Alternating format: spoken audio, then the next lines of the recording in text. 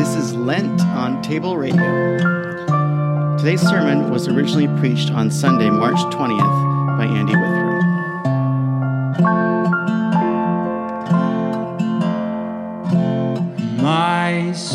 Today's reading comes from Matthew's Gospel, chapter 16, verses 21 through 23.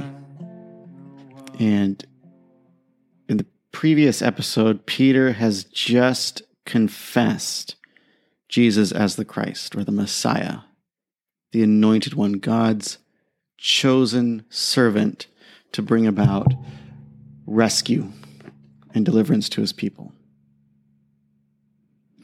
From that time, Jesus began to show his disciples that he must go to Jerusalem and suffer many things from the elders and chief priests and scribes, and be killed, and on the third day be raised.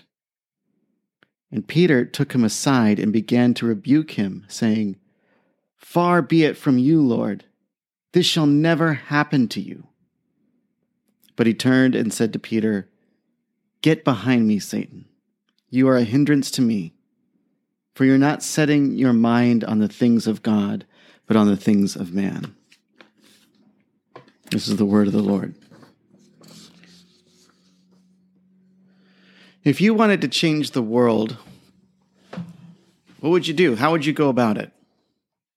Say if you wanted to end world hunger or solve climate change, maybe reconcile people and nations at war, or end poverty, or end violence. What would you do? Would you run for office? Would you amass endless wealth to fund world-changing projects? Would you join a movement? What's the best way? Most of us wouldn't say, I'm guessing, joining your local church. Why not? Don't answer that. I know why not. At least I think I do. One reason might be that because a lot of us don't think that radically about the mission and role of the church in the world. But another reason is likely because while you can make the argument, and I think could and should and need to make the argument, that the Irish Christians saved civilization, that the church has preserved the world and shaped it with important values the broader world still holds, like tolerance and hospitality and love and care, we can't escape the fact that the church has also participated in darkness and evil. So it's kind of a mess. And it's hard to know what to do with that. Some solve it by simply not coming. But for those who do, the question doesn't go away. When Jesus says to Peter, "On this rock I will build my church, and the gates of hell shall not prevail against it. I'm going to give you the kingdom, the keys to the kingdom of heaven. You'll have authority on the earth. Whatever you say, it goes." When he says this to Peter, how are we to reconcile it with the mixed bag we know the church to be historically and even in our own lives? In other words, how does the church become a means of delivering our world from evil instead of a means of delivering evil to the world? What's the trick? What are the clues in this story? And why, if the church is meant to be so good, how can it go so bad? And what do we do about that? I think there are clues in this little episode, and I want to talk about what I see to be two common attempts to be a force for good in the world by the church, or attempts to deliver the world from evil. I think one way we see the church doing this, and maybe specifically in North America, sometimes goes about trying to be a transforming agent in the world for good, is by leading people to live their best life now. You've probably heard this language. Gratification, fulfillment, wildest dreams coming true, sort of this therapeutic model.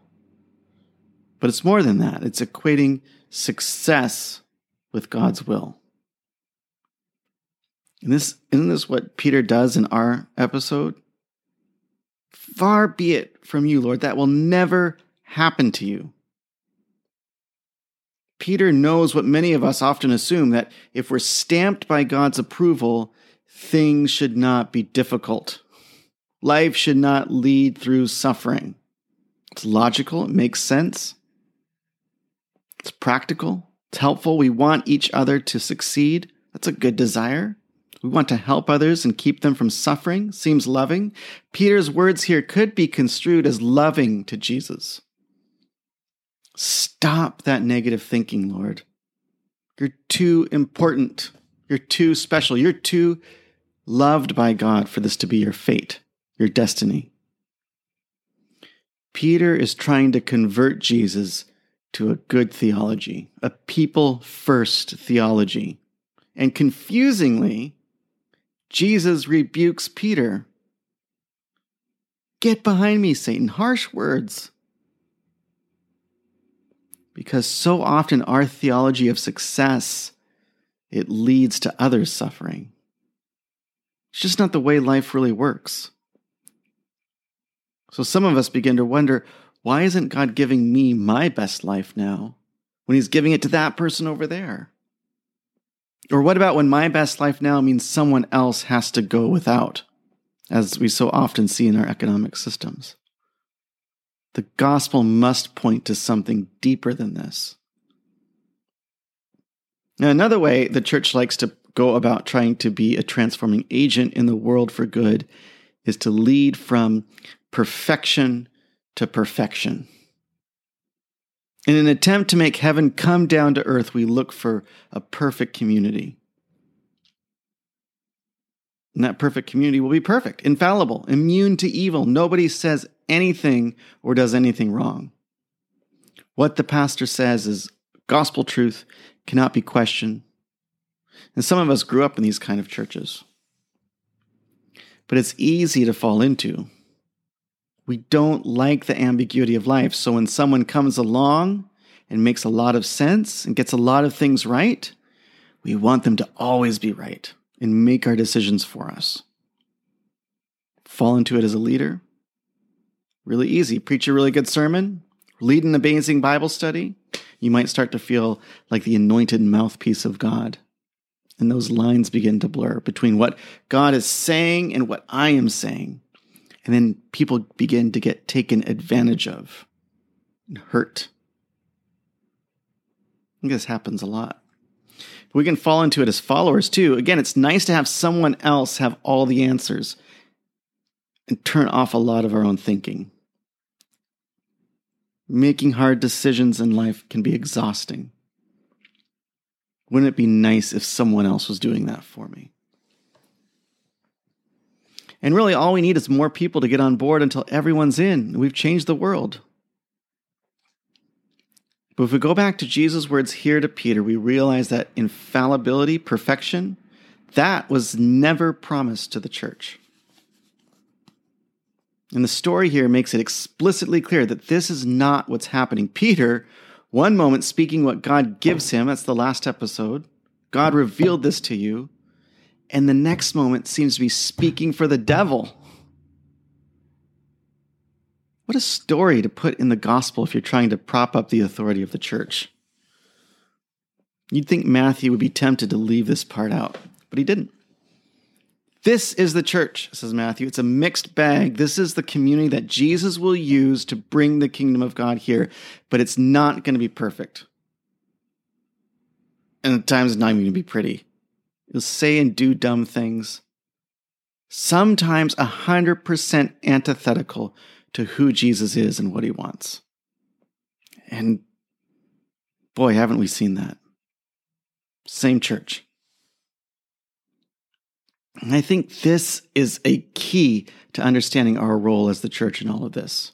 Because in this scene, we see that while the church will not ultimately be conquered by evil and will be the bridge between heaven and earth, it's not perfect. It's not even infallible. It's susceptible to evil and must be always on its guard against error. Jesus tells Peter and the church, you must follow me through suffering and death. And in so doing, you will reach unending life. It's not enough to see that Jesus is Lord. We must also understand that our Lord had to suffer, be killed, and be raised as part of God's plan. So we see in this roller coaster ride with Peter, God reveals what is not obvious nor intuitive. 1, you are Messiah, Son of the living God. 2, you must suffer, be killed, and be raised. Otherwise, we, disciples or not, church or not, we find ourselves in opposition to Jesus, the King. Promise was not infallibility. You're not going to get everything right. Promise was not the inability to be wrong or be deceived. The promise was that through the storms of hell, the church could not be ultimately defeated. Like the image of this beaten down, weathered house that will still be standing at the end of it all, sheltering all who find their refuge in it. And if we're not careful about this, if we don't follow Jesus but try to lead him, like Peter does in this episode, then we're just co-opting Jesus' name for our personal cause.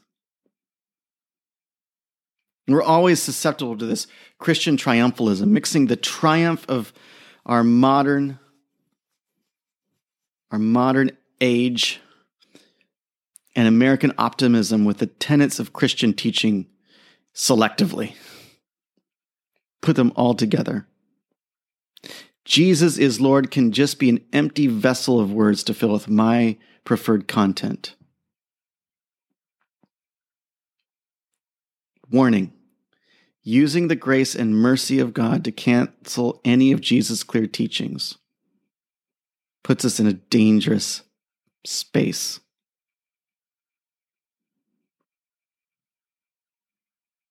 Because the church, as we see here with Peter, can be God-led and it can be devil-led.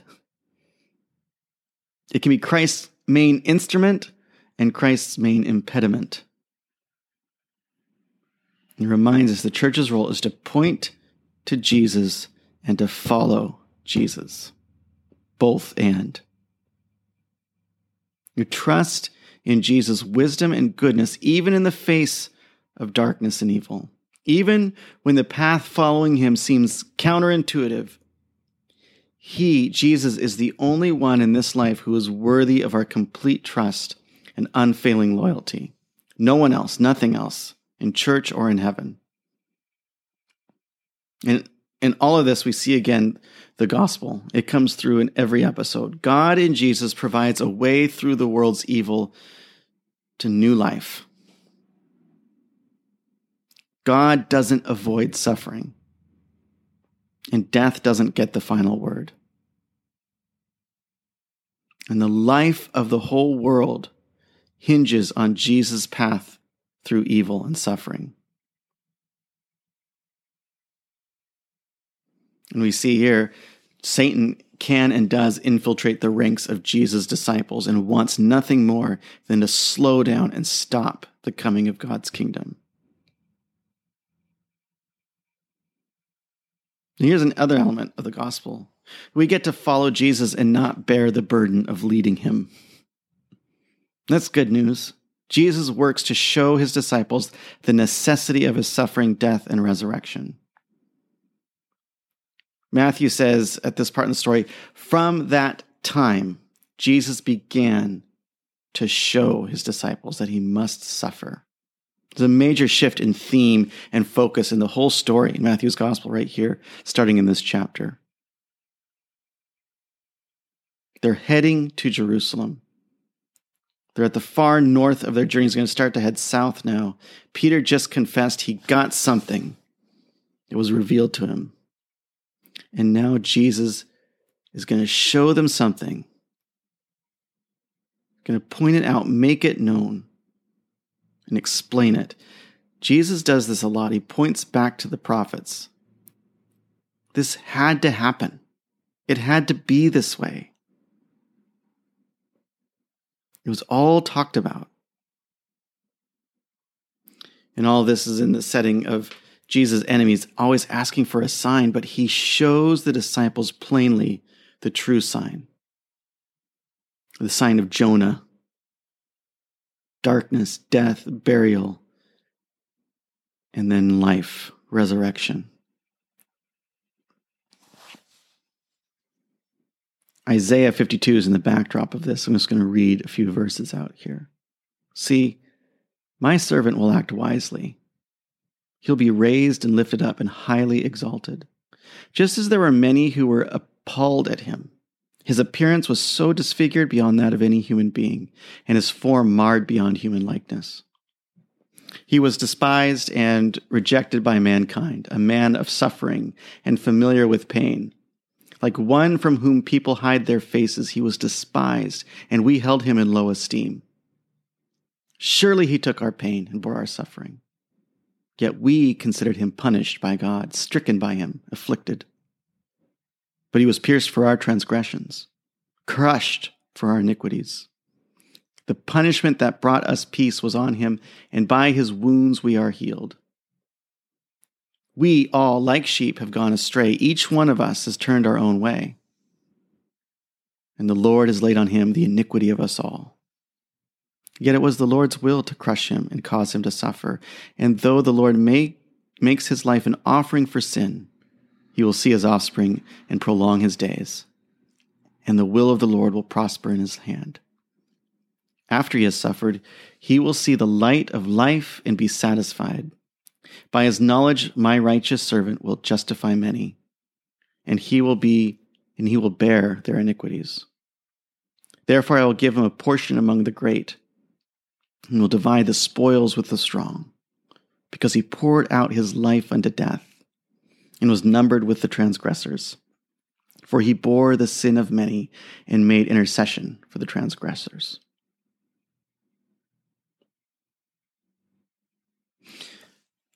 I just want to end with a couple of takeaways, implications, observations. Everyone suffers. Storm rages on the house built on rock and the house built on sand, says Jesus. Regardless of your foundation, storms come. The difference is in what the storm does to us. We want to understand that the fate of the Christian is tied to the fate of Jesus. Suffering, death, but also resurrection. Everyone suffers. But also, we look forward to the new and unending life. And the promise of the gospel is that when we trust Jesus and follow him, we get to live into that resurrection life with joy and peace and confidence.